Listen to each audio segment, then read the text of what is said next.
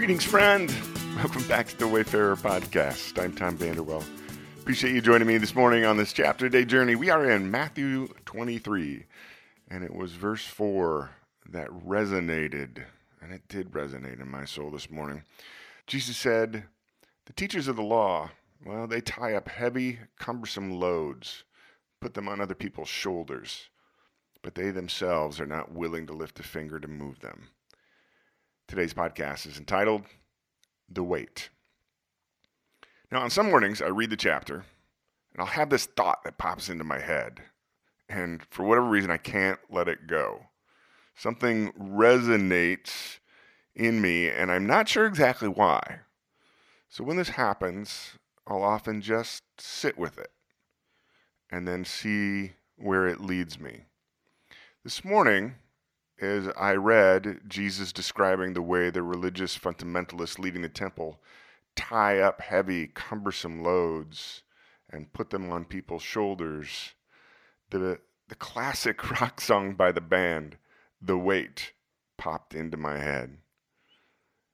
And if you don't know it, I encourage you to pull it up on Spotify or Apple Music or Amazon or whatever you have.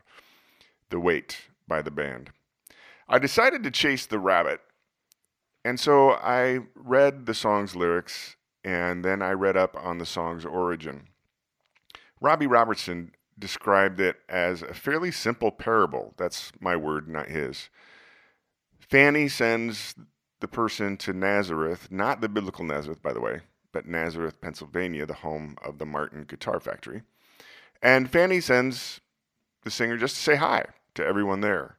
But when the person arrives, they have a string of interactions, and those are the verses of the song, in which people ask something on this person.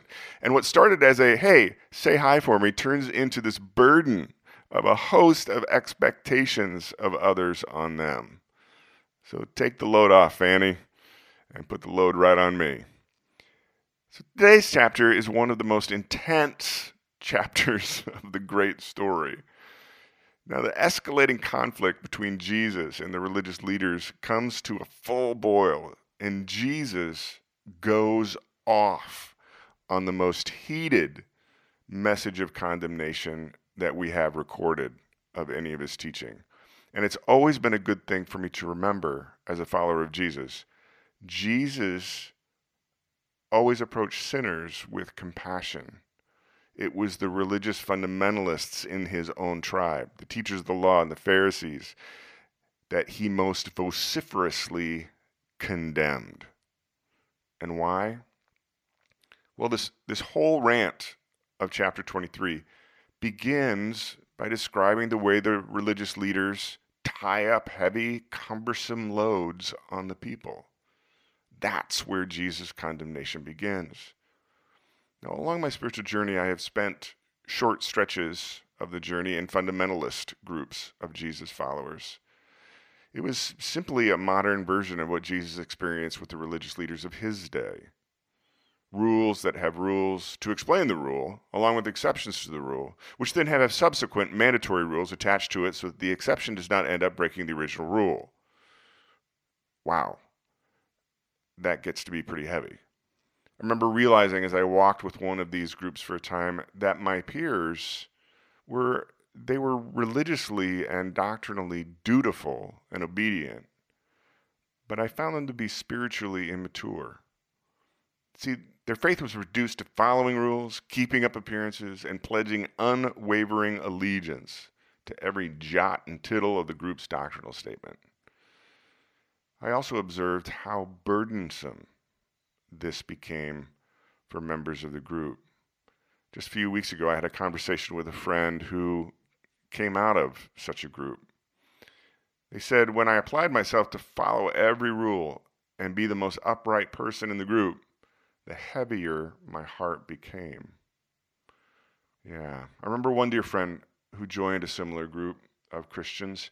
He came to tell me one day that he was cutting off our relationship, that I would never hear from him again, which was really sad because he and I and another friend walked the journey together for years. 3 guys just hanging out and trying to figure out life. But now I would never see him again. His group was the only ones who were right, and the only ones who would make it on Judgment Day. He then informed me that I stood condemned to hell, and he was required to tell me of my error, my condemnation, and never speak to me again if I didn't join his group. I didn't, by the way. To this day, I wonder how many individuals did he have to go to and have that conversation with to appease his religious leaders? Man, I feel sorry for him. What a burden that must have been. So in the quiet this morning, I guess my rabbit trail has led me to remember that Jesus specifically said that he came to give me rest, not more burden. My way is easy, he said. My burden is light. He said that there were only 2 rules for his followers, and that if I apply my heart and soul to follow those 2 rules, then everything else would fall into place. Jesus' rant against his religious enemies, by the way, is only sealing his fate, and he knows it. The religious leaders won't stand for dissension. They must cling to their power and authority at all costs. That's the way the system works. They now bear the burden of conspiring to commit murder to have Jesus executed to preserve that system. Jesus will bear the burden of my sin when they execute him. That through the power of his resurrection, I might take the load off. I hope you have a day free of burdens, my friend. Have a great one. We'll be back here tomorrow.